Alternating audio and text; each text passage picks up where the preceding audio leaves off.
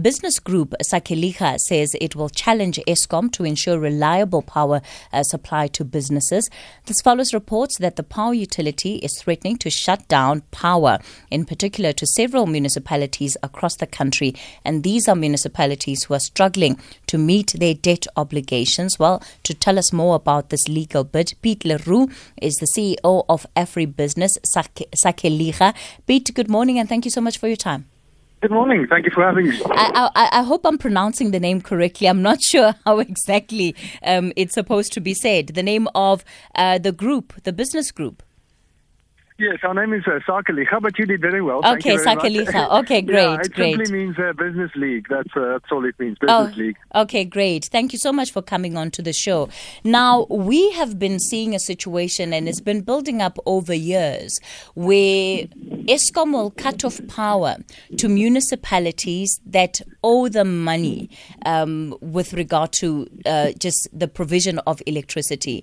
And you have come together as a business, as business groups. Firstly, tell us about your formation before we get into the legal cases that you're now taking on. We're a business organization, a public interest business organization. We have about 12,000 members across the country, and that means that they donate some money every month so that we can use that to promote a good environment for business in the public interest. And so, of course, reliable electricity supply is absolutely essential for local economies, metropolitans. It's essential for everything. And so this is why we've identified it as one of the major issues that we've set ourselves as a task to find structural solutions for, because it's holding the country back, and especially at local level. It's really bad for local communities, the way electricity is going. Would you say that you're a business group of businesses that have been primarily affected by some of the difficulties faced by municipalities, especially the power cuts? Yeah, a large proportion of our members would have. So our members, you'd find them across all small and big. You'll find them across sectors. You find some of our members in small towns and some in metropolitan areas. So undoubtedly, many thousands of our members were affected directly. But again, our members contribute to our cause not because it affects only them, but because of the way it affects the public interest. And this really, it's hard to think of anybody in South Africa not seriously affected by the uncertainty with regard to electricity supply. All right. There are very specific things that you would like to see happen in terms of how Eskom deals with its revenue collection problems. This is in terms of outstanding monies, but also the kind of impact that should and should not be having on business. We're going to continue our conversation with Piet le Roux. He's the CEO of Afribusiness, Sakeliga. Before we continue, however, Utsile Saku is standing by with your 9:30 headlines. The Talking Point with Kathy Motlatlana. Weekdays, 9 a.m. till midday. Our thinking point for this morning is the challenge that businesses are bringing against Eskom, and this is when they cut off their power as a result of cutting off municipalities that are defaulting on some of their payments. Piet le Roux is with the business group Sakeliga. Piet, let's talk about then the call that you're making to Eskom to not cut off businesses that are up to date with their payments. Yeah, look, the one thing that isn't sustainable is for customers, businesses, residents in towns across the country to pay the electricity money over to the municipality, and then the municipality, either that disappears through corruption or otherwise is mismanaged, and then the money doesn't get to Eskom. That's not sustainable. So we said the first thing is we need to stop Eskom from cutting power to paying customers, because that only creates a negative feedback loop and things get worse and worse. That's not a way to address the problem. So we've solved that now, and that's the case. Well, Eskom has now applied to the Constitutional Court to have that on appeal, but we're confident about the case. But for now, lights are on across the country, and we're not seeing this interruptions because of non-payment. But that's not sustainable. So our next phase would be to get the municipality to pay the money over to Eskom, or otherwise for the paying customers money to get directly to Eskom. And we're looking at some options there. Our legal team are working on it, and we hope to make some further announcements. But we see this as we must develop a complete solution. It doesn't help us only to interdict Eskom from cutting power. We must get people to pay, because in many municipalities, customers are paying, but the money is disappearing through corruption and mismanagement. Do you think that because you've already, set a precedent in terms of businesses and their right to access power that they have paid for, do you think that this could spill over to households? Because we also have, like you're saying, a lot of households that have paid electricity within these municipalities that do get cut off, and yet they have to suffer the brunt.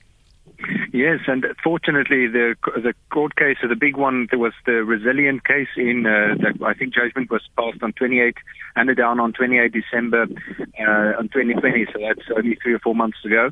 And that judgment includes the preclusion of Eskom from cutting power to households and businesses alike. And so this is why, in the first place, I say we're funded by business, but we're also a public interest organization, and we make sure to develop the litigation and our arguments in such a way that it supports also the rights of people paying customers, because that's also a business transaction, even if it's at a household level. And we can't, the same principle applies. You can't cut someone's power just because two organs of state can't figure out how to transfer money between themselves. The end user's already paid. Do you think that this puts you on a collision course in particular with local administrators who, of course, will disagree, especially in terms of the legality of what is being proposed? Well, I think the court's founded in our favor in terms of the legality. I think the illegality, and this everyone would basically agree on, including Eskom, is that it's illegal for the municipality to not pay the money over to Eskom. And so we're seeing that's really the problem. The money goes to the municipality, then they don't pay it over to Eskom. So they have only to do one thing, which is pay over the money to Eskom, but they don't do that. So that's the illegality. And I think we're changing that. And certainly this is what we're suggesting, and in what we will be arguing in the Constitutional Court is in favor of getting the money to Eskom. We will not argue in favor of municipalities, having any less power. But when the municipality is acting illegally, one needs to step in. Are there alternatives to the problem currently? So, would you be looking at a situation where more households and businesses are given the power to access electricity directly from the supplier and almost cut out the middleman, which are the municipalities, even though that has huge implications for the kind of revenue that these municipalities need to collect?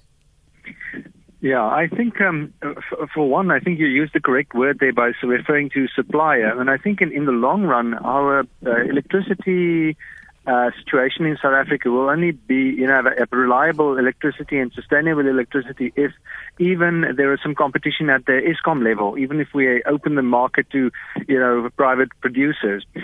I think that's the long term, so that end users can pay directly whoever supplies them the power. Now, in South Africa, there's currently a monopoly, virtually a monopoly at the supply level through Eskom, and there's also a monopoly at the distribution level locally. On the municipality side, that distribute Eskom's power. And those two monopolies are basically the bottlenecks at the moment. Eskom's still more or less supplying, except when there's load shedding. But the municipalities, in some towns, it was at crisis levels. And if you cut the power, what happens is businesses leave, and the property values drop to zero. The town's dead. So I think that in the long run, we need to find alternatives, and if that means that people should pay Eskom or other suppliers directly, then so be it. We wouldn't have to make this case if the municipalities did their job. So if municipalities step up again, they do their job, there's no need to continue with the litigation.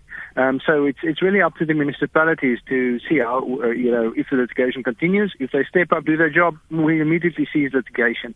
But because it doesn't happen, we need to find alternatives, and we're really trying to be constructive about this. And so this is why we think it's also the next step, important step, is to get the money to Eskom. If we don't do it, we really face a threat at the national fiscal level, and we can't afford that.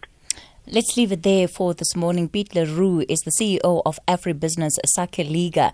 If you're from one of these municipalities that has been cut off because of payments that are due to Eskom, what is the impact of that on the community overall?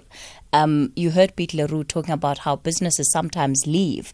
What recourse do you, as a household that has been diligently paying your rates and taxes, what recourse is there for you in order to be able to access a service that you have paid for, and just basically what you make of that suggestion coming from Piet le Roux? I'll be taking your calls on 011 714 2006. The WhatsApp line is 0614 104 107. On Twitter, it's at SFM Radio. The hashtag there is SFM Talking Point. I guess another example of how the failure of the administration, in particular within municipalities, is forcing people to find solutions outside of them. Are we going to get to a point where the functions that are supposed to be done by municipalities have become obsolete?